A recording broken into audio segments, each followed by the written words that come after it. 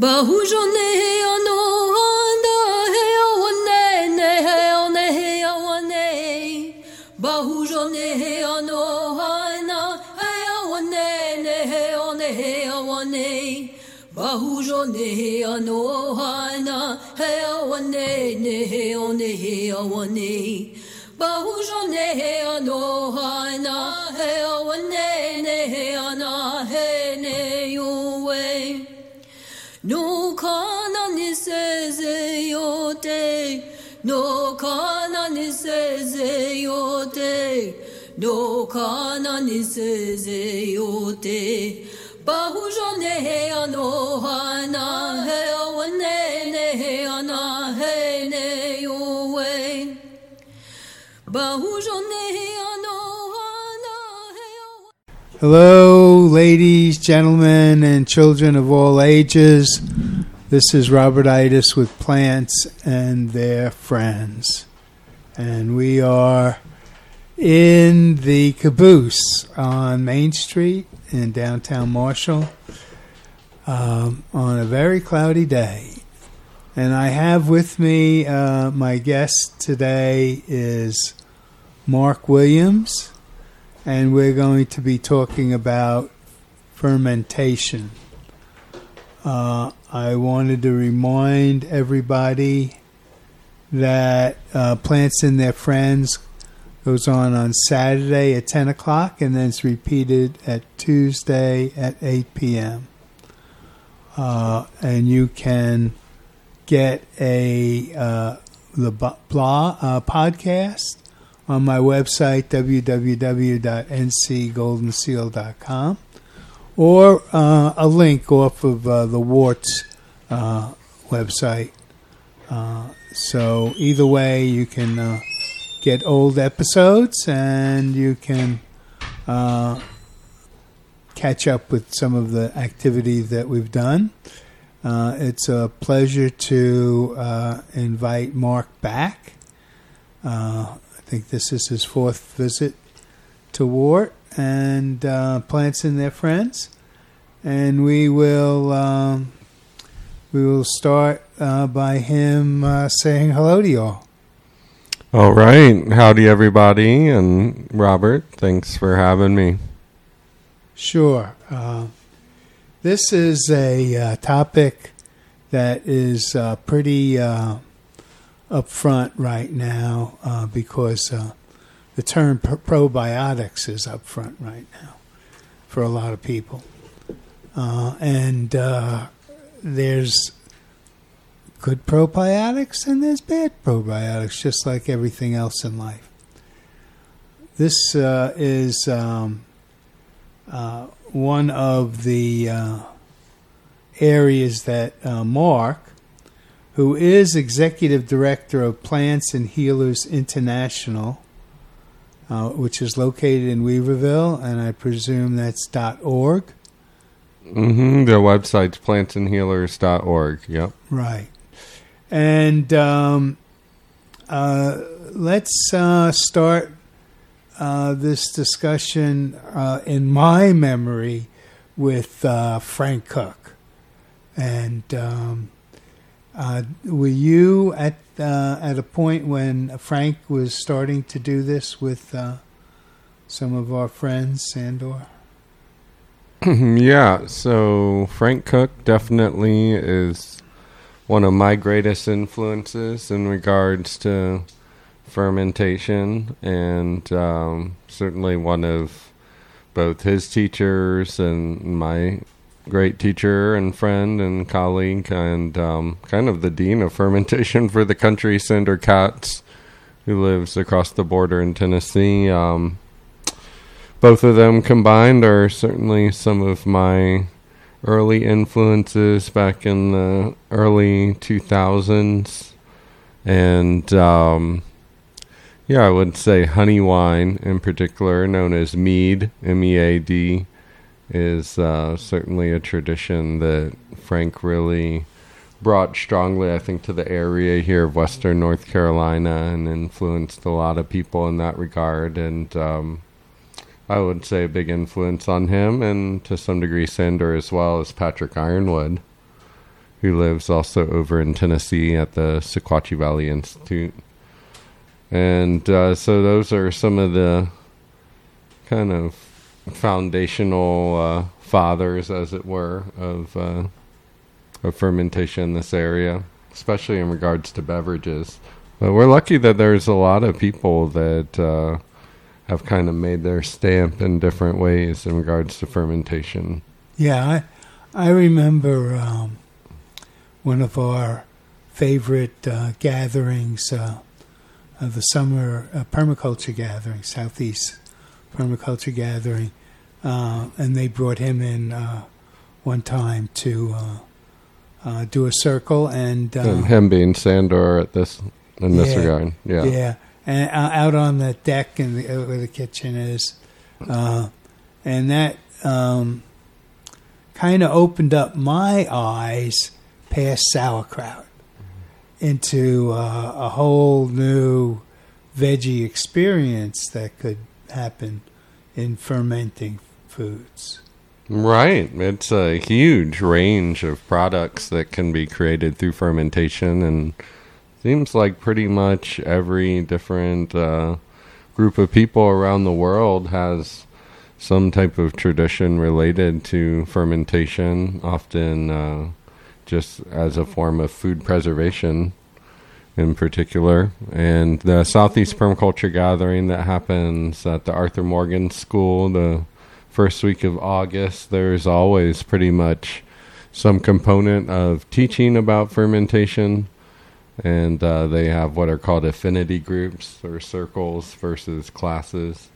And so people that have an affinity towards fermentation will gather and compare notes and often create something, and then oftentimes as part of the food offerings there's going to be some ferments that are made by participants, and sauerkraut is a big one.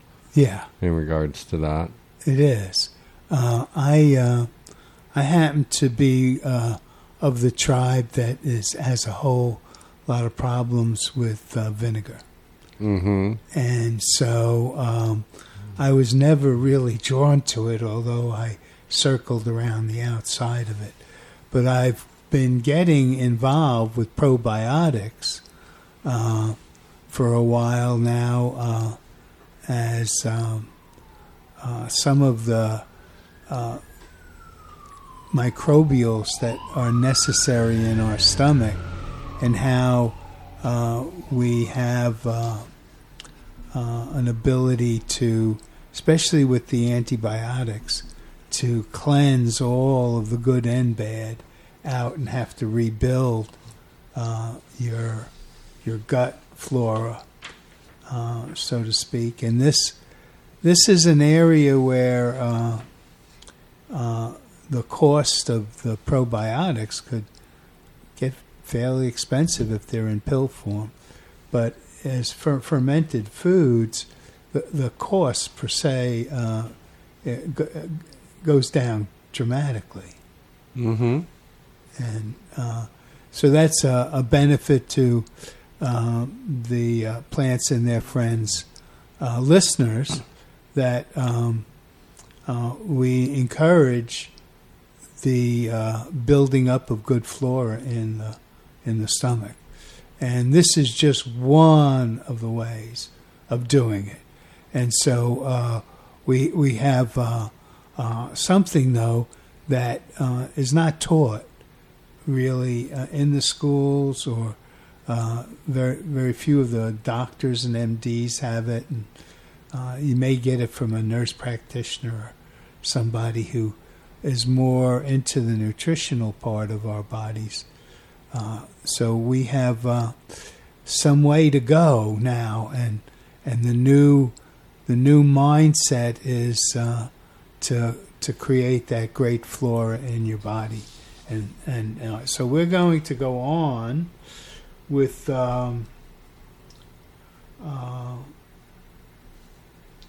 when did you start teaching this subject, Mark?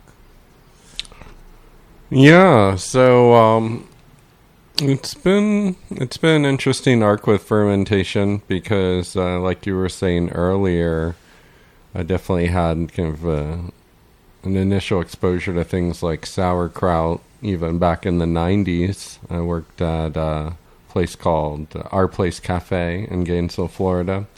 And we would make tempeh Reubens, and we also had a local source of tempeh, so I learned a little bit about that process. And we also would have an Ethiopian night. And so classic part of Ethiopian food is injera, this delicious kind of crepe-like fermented, spongy type bread, often made with teff, a flour from Africa. And I kind of would play around with those things and experiment with them by myself, and then started facilitating classes and workshops also in the late 90s. And I would say a memory that really sticks out is working at the Omega Institute in Rhinebeck, New York, in their kitchen. And they have a whole program of various different educational offerings that the workers will give among themselves. And so that was kind of, sort of the nascent beginning of it. And then working through my time as a student at Warren Wilson College and a sort of leader in the community around the food system at the cafe, and wanting to source as much as we could locally through there, and also in combination with the garden that grows a lot of the food at Warren Wilson, and also as the director of the Eco Dorm, the first LEED Platinum certified dorm in the country. We had a whole kind of educational offering basically going on through that, and I, as a resident director, was part of the programming with it. So that's all in kind of the 2003, 2004 range, and finishing with my degree there and launching into the community as an educator in various different ways. That's kind of been one of my first stock in trades, I would say, in particular working for Juliette Blancaspor in her Chestnut School of Herbal Medicine, in particular when she had that as an in-person situation. Now it's all online offerings, but she brought me in the kind of mid to late 2000s, I guess, to start offering fermentation classes to her annual group of students. And so it's kind of blossomed from that to work with other schools like Corey Pine Shane and the Blue Ridge School of Herbal Medicine, and definitely at lots of different conferences as well. Well, take the audience through what a weekend or a day would be like you had at Herb Mountain recently. Yeah, so it really kind of depends, and I would classify fermentation into a couple big sort of subgroups, and one being beverages, and a lot of that being around making alcohol. Of course, there's tons of different kinds of alcohol, from beer to wine to mead, I was talking about earlier. And then the natural progression after alcohol is vinegar. And then, of course, there are lots of other fermented beverages like kvases and kefirs. And so often I may have just a class just focused on beverages, in particular wines and sodas as well. There's a whole classification of fermented sodas. And then there's all the, more food products like the sauerkrauts and all the different kinds of breads, and in particular dosas and idlis are a real popular one that comes out of the Indian tradition. And the kimchis and all sorts of things. So the one that I did at Herb Mountain Farm was a little bit of a more extended class, so it was about 4.5 hours long, and that gives the opportunity to really delve at least some degree into both those categories. And sometimes the class will be much shorter, even an hour and a half, and then I would tend to focus more on the beverage side of things. Right. On the food side of things, talk a little bit more about the possibilities that folks may not have ventured past sauerkraut. You mentioned a little bit about the bread. Yeah, well, that's great to just kind of try to expand people's horizons. One of my favorite that's indigenous to this local area, I have been taught to pronounce something along the lines of Ganahena, and this is a traditional Cherokee ferment of corn that is a particular type of corn called hominy, and hominy is made through this process called nixtamalization, where you take wood ash and you change the pH of the corn, and in that process it makes the corn a complete protein, which is really awesome for one thing, but then that can be mashed and then fermented, and it can really take on almost the consistency and flavor of like a cheddar cheese, but just made out of corn. So that's one that a lot of people aren't familiar with that is local to the area. And kvass is one that I think Sally Fallon really popularized, especially in relation to using beets and whey. But it's not like something you would see in the grocery store like you would see kombucha. Or even jun, which is basically like kombucha, but you use honey instead of sugar. And we're lucky to have a local junnery, Shanti Jun, which is awesome. And there's just a real wide range, and especially if you really get into the rich histories of indigenous groups, like in Hawaii, they have a tradition of making poi from the fermented elephant ear plants. And important to realize that some of those are suitable for that, the different kinds of taro, basically, and other ones not so much. That's a really rich history all over the world. Basically, you'll see something out there. And, of course, in Asia, there is a very, very deep tradition of things that might be, more complexity there than pretty much anywhere in the world. Okay, so maybe we have a listener who this is very new to them. What are the simple components of making fermented vegetable? You need a jar.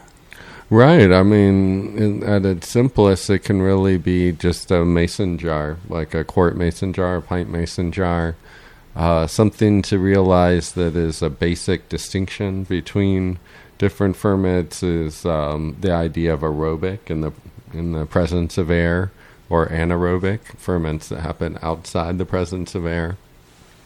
And so the anaerobic ones, like sauerkraut would be a classic one. Then you're going to need to have some kind of lid, and there's all sorts of things that you can put inside your jar to press down on the items that you're fermenting, but you want them to typically, if they're anaerobic, to be beneath the surface of liquid, because then that will keep all the air out and basically keep them from spoiling. And typically you're going to also have, especially with the sauerkraut or pickles, a salt component as well. So it can be just as simple as some vegetables, some salt, and a jar, and a way to keep those vegetables under the brine, if you will, which could be even a clean rock, or they make all sorts of little spacers and so all sorts of little things you can put on top. The liquid that you put in is? Well, that is an interesting one, because ideally you don't actually need to add liquid, but it really depends on the freshness of what you're working with, because, of course, if it's not very fresh, then it will have dehydrated some, and you might need to add some liquid. And that's probably one of the trickier things, is to kind of know when to do that if you need to, right? Because if you add it proactively ahead of time, basically a saltwater solution, then you might overdo it and then it's going to spill out everywhere. So ideally you would have all your stuff immersed in liquid within like 24 hours or add a salt solution. And then there's this component, whether natural or induced yeast to make the fermentation process. Well, that kind of depends, and a lot of fermentation is bacterial as well, especially, for instance, with some of the vinegar-making organisms, it's both a bacterial and fungal, which yeast are more from the fungal realm. And, that's the case in your kombuchas, and a lot of things with scobies are going to have some of both. But for alcohol, it's going to be just yeast, and that's one reason why that's anaerobic, and you make it outside the presence of oxygen, because if it gets exposed to oxygen, it might get some of the bacteria that will turn the alcohol into vinegar. And that's the natural process, is to expose it to air and let the bacterium... Right, and like a lot of ferments will benefit from adding a starter culture, a little bit of a previous batch. So with vinegar, you have the mother of vinegar, which looks very similar to the SCOBY of kombucha, for anybody familiar with that. And then that's going to make it go faster, but it will naturally occur, especially if you more stir it as well, and depending on the surface area. If you're really trying to go from alcohol to vinegar, you would have more a wide opening with still a covering of cheesecloth or something to keep out, insects and dirt, but allow those microbes to settle and stir it periodically. So it kind of just depends on what ferment you're doing. And are we talking about exposed to sun, outside, or inside storage? Right. The conditions can be important. In general, fermentation doesn't really like to happen in full, strong sun. And it's better off in both cooler places and places that are out of at least direct sunlight. And big thing to be aware of is the idea that the basically the temperature and the length of time it takes for the fermentation to happen are connected, right? So basically, the higher the temperature, then the faster the fermentation goes. Like the difference between fermenting at 80 degrees versus 70 degrees is very big. It might go from, taking a couple months at 70 to a couple weeks at 80. And then similarly... and this is the outside temperature, not the oven. Well, it just kind of depends. So that's what I was kind of getting at as far as the environment goes. But just to finish that kind of idea that 60, things will go a lot slower than 70, and 50... pretty much most fermentation doesn't really happen below 50. And then similarly at the high end, above 90 and certainly above 100, most things don't ferment.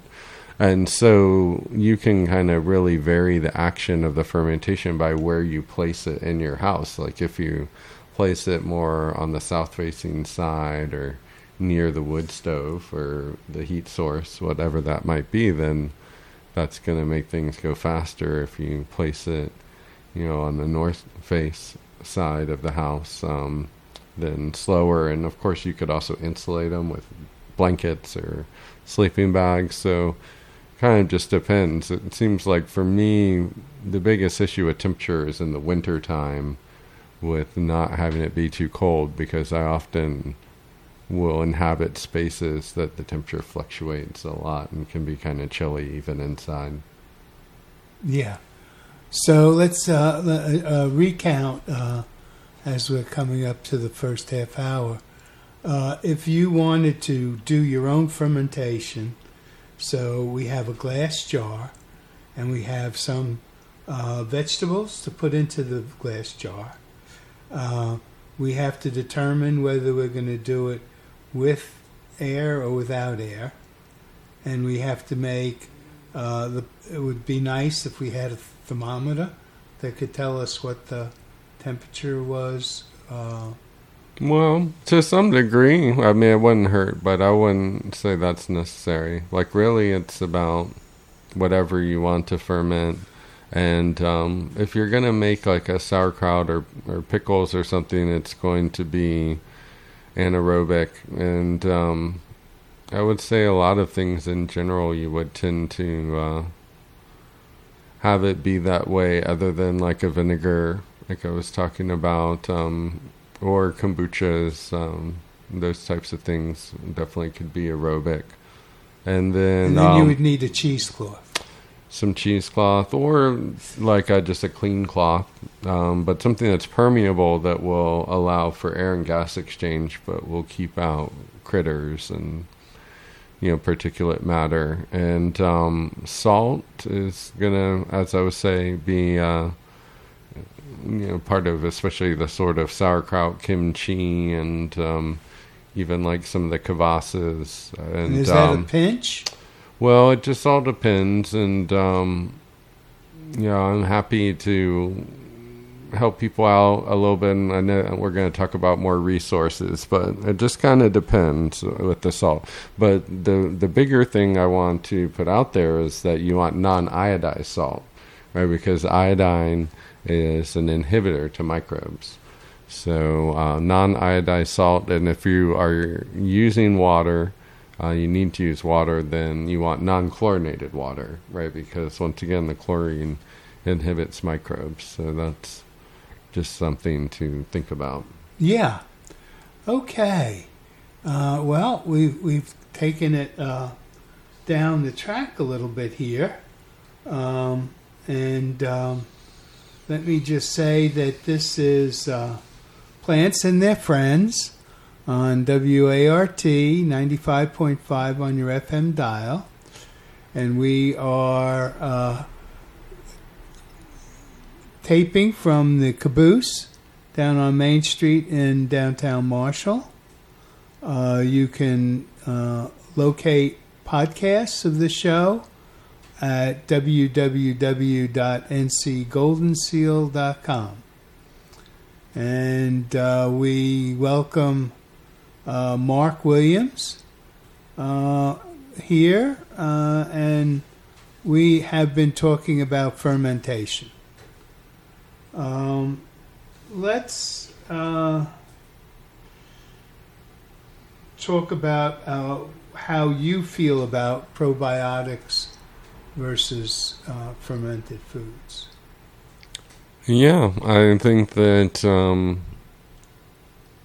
the jury is kind of out some degree on the food aspect. The thing with the probiotics, especially that you would buy at the store, is oftentimes they've benefited from different types of studies and have been shown to have some beneficial effect, and yet they are typically very small in relation to the overall diversity that is out there, both within ourselves, our own, as they call it, the microbiome, the collection of microbes that inhabit our body. There are thousands of different species, and oftentimes with the probiotics you would get at the store, it's maybe a handful or two. And to some degree, though, at the same time, that's similar with this whole host of different fermented foods.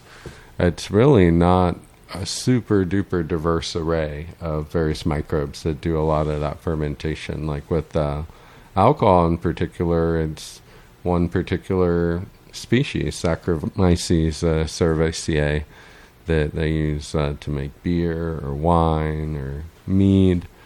And so I guess the real big question is, how do these microbes, however prolific and diverse they might be, go between being consumed and the digestive process and the gut and the super low pH into the digestive tract, where in the intestines, where you would really want a proliferation of good microbes. And so that feels like it's a little bit hard to characterize, but people are able to work more and more with not needing to look at the microbes in a physical form, like through a microscope, but they can actually analyze for their presence through DNA signatures.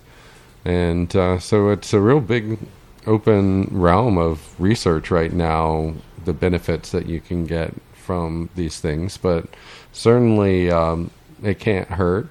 And I think at the same time, it's real important to understand that if you take a bunch of antibiotics, that just taking some probiotics isn't necessarily going to just make it all better, like right away, because there's such a diversity of different microbes that we basically coexist with. And so that this process takes a while.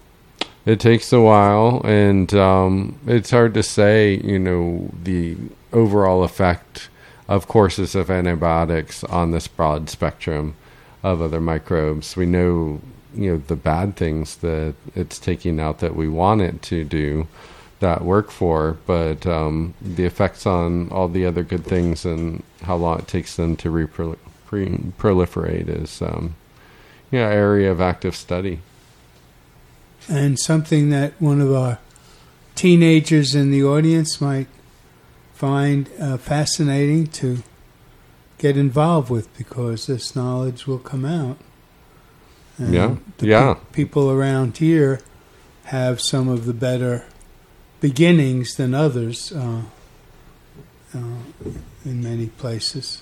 Yeah, the work with the microbiome is a real active area of research, and just here locally in Western North Carolina, in regards to fermentation, we're really lucky we have some institutional resources with the Asheville Buncombe Community College and their craft beverage institute that's teaching people about fermentation around alcohol, and then also at Appalachian State University they have a whole 4-year degree program in fermentation. Oh, that's your alumni.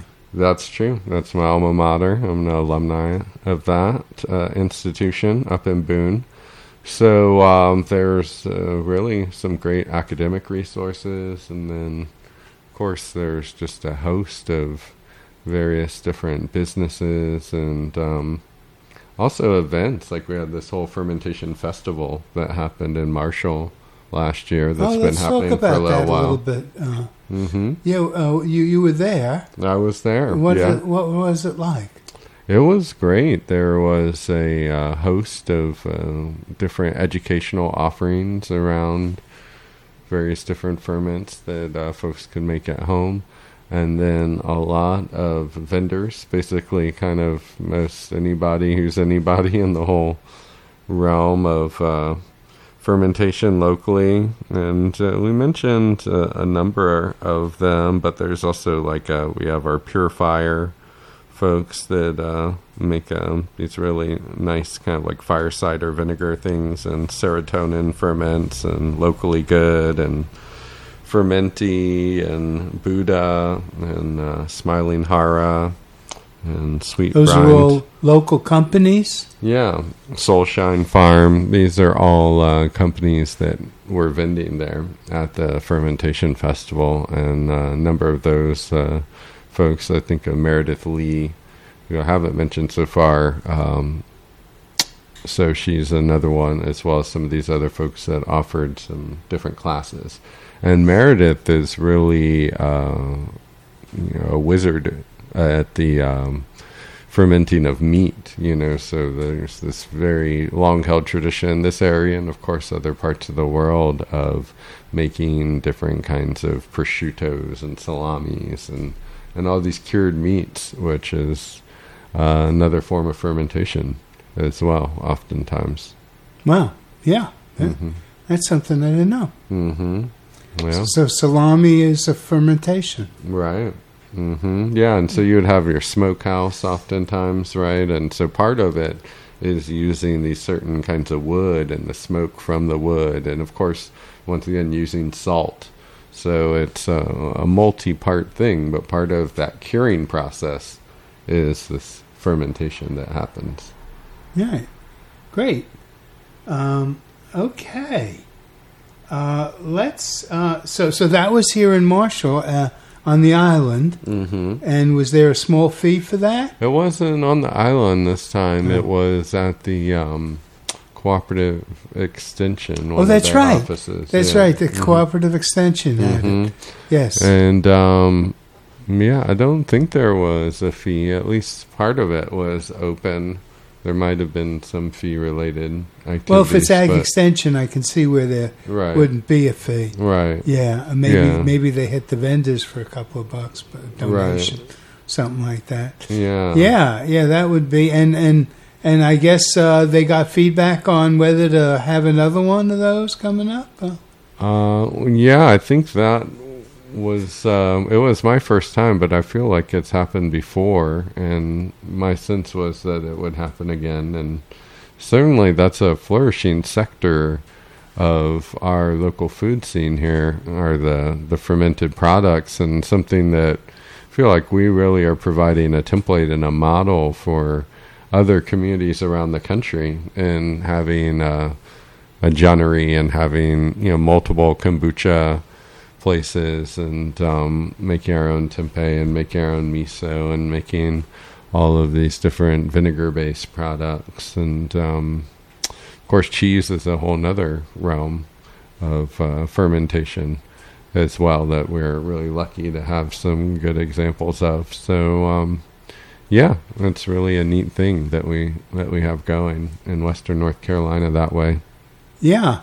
Hip hip for ag extension. I don't get to say that very much. Yeah, definitely. Yeah, with all their spraying. But let's move on to letting the audience get some of your sources for further learning here. Mm-hmm.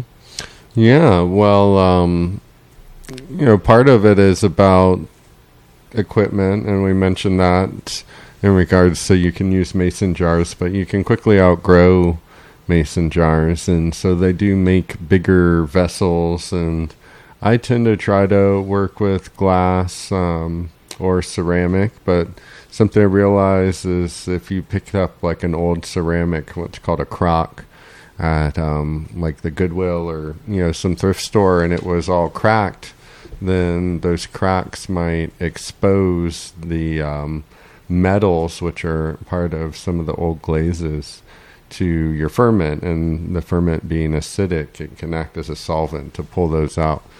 So this is not something to economize on. You can buy those things new, and I think they've changed the production process over time as well. But yeah, you have specialized kind of homestaying stores like Villagers that are going to have things like that, and you have more kitchen company type places. And as far as actually getting the cultures, you can get those at Villagers, or Fifth Season is another brewing supply place, and also a company that has a lot of the actual equipment if you wanted to go more into the 2-gallon, 3-gallon, 5-gallon size. And that's the Fifth Season people. Yeah, Fifth Season. And they have a little bar there now at Fifth Season where you can try some of these out. They have beer and wine, but they also have some other products there. Wow. Pretty sure. Okay, yeah, I haven't been there in a little while. We mentioned Sander Katz, and he kind of has this very core kind of foundational text called Wild Fermentation. It's definitely kind of one of my initial Bibles, as it were, for the subject. And then he expanded a number of years ago into a much bigger tome called The Art of Fermentation. And so I would say those are kind of two of the best books. At the same time, there are a ton of other great authors, and in particular one from out west named Pascal, and his last name is Baudar. He has a series of books from Chelsea Green that are amazing about incorporating wild food elements specifically into fermentation. And that's something that I'm really excited about, especially making use of things like exotic invasive plants and basically looking at them as this potential problem, but then turning them into a resource and a benefit by harnessing their nutritive power, making them into sauerkraut or something like that. And so Pascal writes a good bit on that. And I know that for me, coming up, I'm going to be talking more about this. The next opportunity in person will be at the Organic Growers School. Oh, yes. That's coming up, folks, the Organic Growers School. So this will be time sensitive for those people who are, when we redo this, it may not be as pertinent, but this will be airing this Saturday. Mm-hmm. And the date is the 4th and 5th? More like 6th, 7th, 8th, but it's the first week of March. Yeah, 7th, 8th, that's right. Yeah, and that's pretty much every year. It's been sometime in early-ish March. Right, and we're in Madison County, folks, at Mars Hill University. Yeah, that's where the Organic Grower School is happening, is at Mars Hill. This year. Yeah, and there will be classes specifically about fermentation. The class I'm doing is with Dr. Janine Davis, a panel discussion on food forests. So I'll be focusing a little bit more on the food that you can find in forests and then what do you do with it, like value-added products, for instance, and fermentation being an element of that. I would especially make a plug, something that's starting to see a little bit nascently here in Asheville, but I think has a lot of room for growth, are these vinegar-based products, once again, like the shrubs and the oxymels, and basically extracting flavors and even medicinal components into vinegar and then flavoring those vinegars potentially with honey, using that as like a cocktail mixer, or what you might call a mocktail mixer, so it doesn't have alcohol. Or you can use them for salad dressings. Lots of really cool applications of that. And, of course, the vinegar, as I mentioned earlier, comes from alcohol. We have still a lot of apples in particular in this area. So the idea of the kind of farm-to-table apples to vinegar to then these really neat types of beverages, because a realm even here where we're pretty hip, we have a lot of room for growth and exploration with that kind of product. Yes, value added is the way to go for making money instead of selling the raw products to folks. Mm-hmm. I would like just those people who do hear this program and decide to come to the Organic Grower School, please stop by my table. We'll have a table there this year, and we're going to have a number of unique products that we don't always have, including, I hope, a bunch of pawpaw trees for sale. And we have Jayugalon tincture also this year, as well as Gouda-Cola capsules. Okay, let's get back to the fermentation. Your web information and Facebook information? Right. So I work for this nonprofit we mentioned at the top of the show, Plants and Healers International, and that is continuing the work of Frank Cook. And basically the tagline of our mission being to advance human culture in harmony with the natural world. So part of that is certainly educating the public about fermentation. And so our website is the www.plantsandhealers.org one that I mentioned earlier, but there's also a Facebook component to that organization. And then also I have kind of a sister website, Botany Every Day, where I continue an online class that I inherited from Frank that he did for 9 years, and I'm in my 10th year now. And so there are some components on that website, botanyeveryday.com, around fermentation. There's recipes. Both of those web sites and Facebook components to both of them. And so that's an area where folks could follow up with me. I also want to do a plug for Living Web Farm and their incredible collection of videos that they have. Because I've taught there a number of times, not ever specific to fermentation, but touching on different aspects of it. But then a whole host of lots of amazing teachers have taught there a number of different focused classes on fermentation. And so people can go to Living Web Farm, which is over in Mills River. So if folks are local to Western North Carolina, you could attend those classes in person. But pretty much all the classes are videoed and then archived online as well. Right. I'm going to be getting involved with Lisa. Just a little heads up to folks. We're going to be at Madison Extension to do a Golden Seal media event.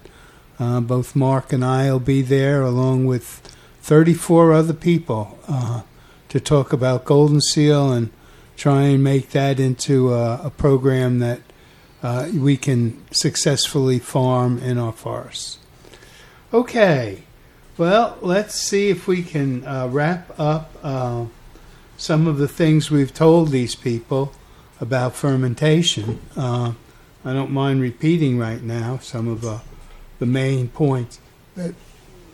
Sure. Yeah, and of course, there's always more unpacking of the complexity, and so we kind of talked just a little bit at the front end about basically kind of why ferment, like, and that it's this really important technology for cultures all over the world. And there's this aspect of the food preservation, but what does that really mean? You know, we kind of talked about probiotics, but what does that really mean? And so it's really got a lot of layers to it, right? Because you have this idea of microbes that are good for us. And that's what we often think of as probiotics, right? But we also have microbes that everybody has heard of, like E. coli and Salmonella, that can cause us illness.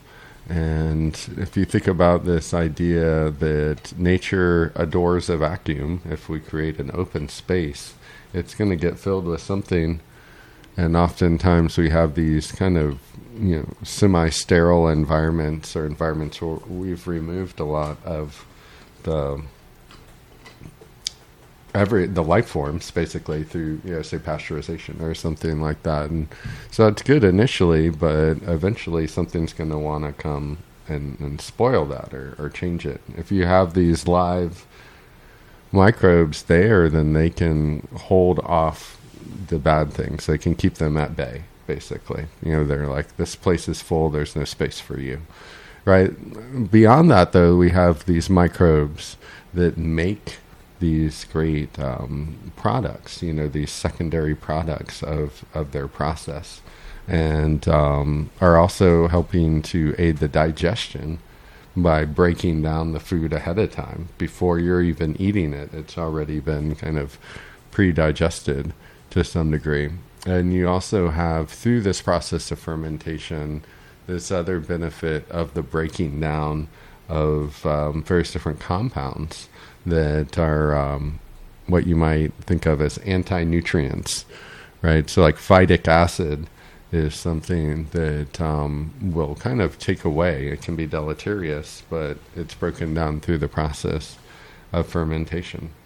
So it's really complicated, you know, this idea that sounds so simple of, you know, probiotics and that it's good for you, but there's a lot of different levels. And there's also prebiotics, which are the foods that feed the good microbes, right? And so if you're thinking about your fermentation, you're thinking about the things that you might want to incorporate into that. One kind of greater group that people can be pretty familiar with already is this group of plants that are in what's called the aster family or the sunflower family, and they have the sugar called inulin. And inulin is this prebiotic that feeds the good probiotic microbes. And you can find inulin in common plants like the dandelion, which you can find as a weed around in a lot of areas, or burdock, as well as some more like commonly cultivated plants like Jerusalem artichoke. So there's this kind of process of fermentation, which I really posit is fundamental to being human, and ideally a skill that, at least on the community, as we say around here, holler level, from the average group of families, is the skill that people could have. But then once you kind of have the keys to that kingdom of fermentation as a skill, there's this whole palette of various different ingredients you could be playing with, and all of those bring their own individual stories to how they might help you as food, as medicine. And we're really lucky to have a lot of teachers locally in this area that explore that, as well as, of course, a lot of people that are making these kind of products at the commercial scale.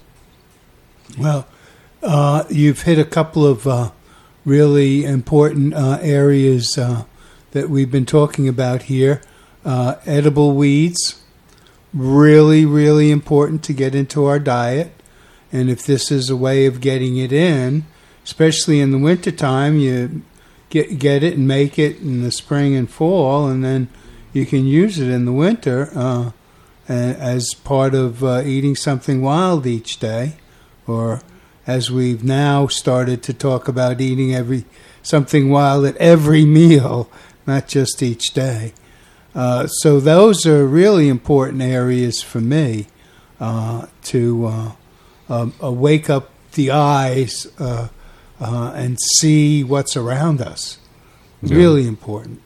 Yeah, for sure. And, there's also these other components to it that go beyond thinking about, particular microbe species or particular compounds that are good for you, or ones that are not good for you that are broken down. There's this whole aspect around ritual and spirituality, and certainly something people would be familiar with, in particular in relation to wine in the Jewish faith tradition and the Christian faith tradition oftentimes. And yet I think can really transcend that to be something that people can tailor to fit their own personal practice of life, of celebrating the seasons, certain special areas, and certain special people, and certain special times of year. And especially with the brewing of the honey wine, we have this community of hundreds of people that will for instance, do their brewing or their bottling or some form of the process of making a ferment on the full moon or on the new moon or on the spring equinox or on the winter solstice or various other holidays. Yes. Those are important for us to enjoy the moments that we're here together as community, and let the good medicine flow through the community in celebration. And fermentation has in the past and is in the present part of that worldwide. Right, and I think that's a good segue too in thinking about some of the really more famous ferments. Some people might not even be familiar with the idea of them as fermented products, but things like coffee and chocolate and tea, in the sense of Camellia sinensis that comes from Asia, these are all things that benefit through the process of fermentation. And of course, they're some of the most largely traded goods in the world, and yet at times can have a real dark history and even present story about how they're cultivated, how they are harvested. what kind of labor conditions are involved with their production. And so I would just really ask that people think about that sort of backstory piece too, right? I mean, a common statement is this idea that you are what you eat, and that, in one way is nutrients and minerals and vitamins and these types of things. And I think at the same time, there is this other component of the story that is embodied within that food product, whatever it might be. And you have this idea with things like coffee or with chocolate or tea that they could be fair trade and organic and Rainforest Alliance approved and things like that, or they can be more conventional and kind of like really treated as commodities, and sometimes then the lowest common denominator of compensation to both the people involved in the production process, but also in the balancing of what's taken versus given back to the land. Well, yes, this is really important because 2 lessons here. Number one, if you're getting it commercially, the race to the bottom is happening and your health is at risk. The other side of it is grow your own, look outside your door, look at these edible medicinal weeds and use them into your diet to move away from the commercialism of food, which right now we don't have a very good record of. Yeah, and I think also a thing that can go along with that is the idea of quality versus quantity.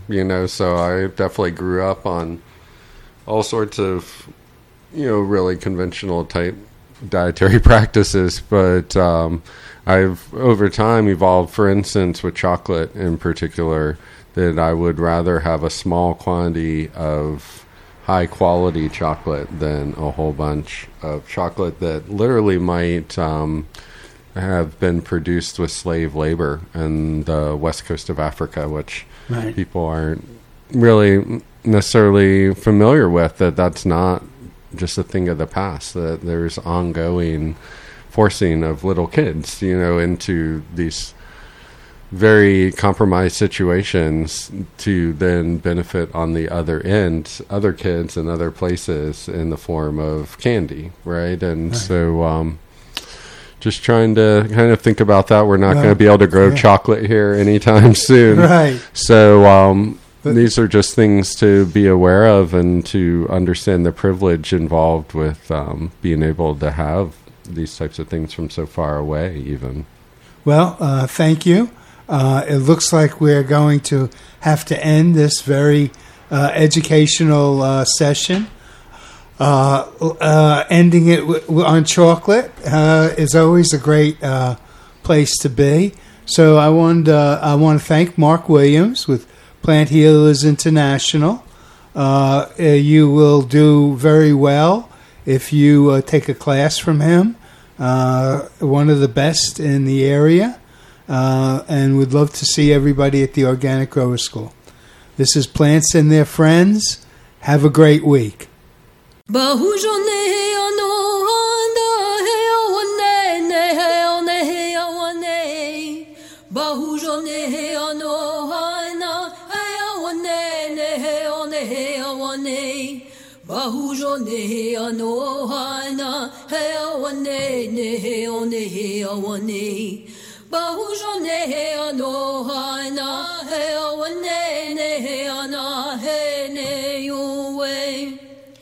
No kana ni seze yote, no kana ni seze yote, no kana ni seze yote.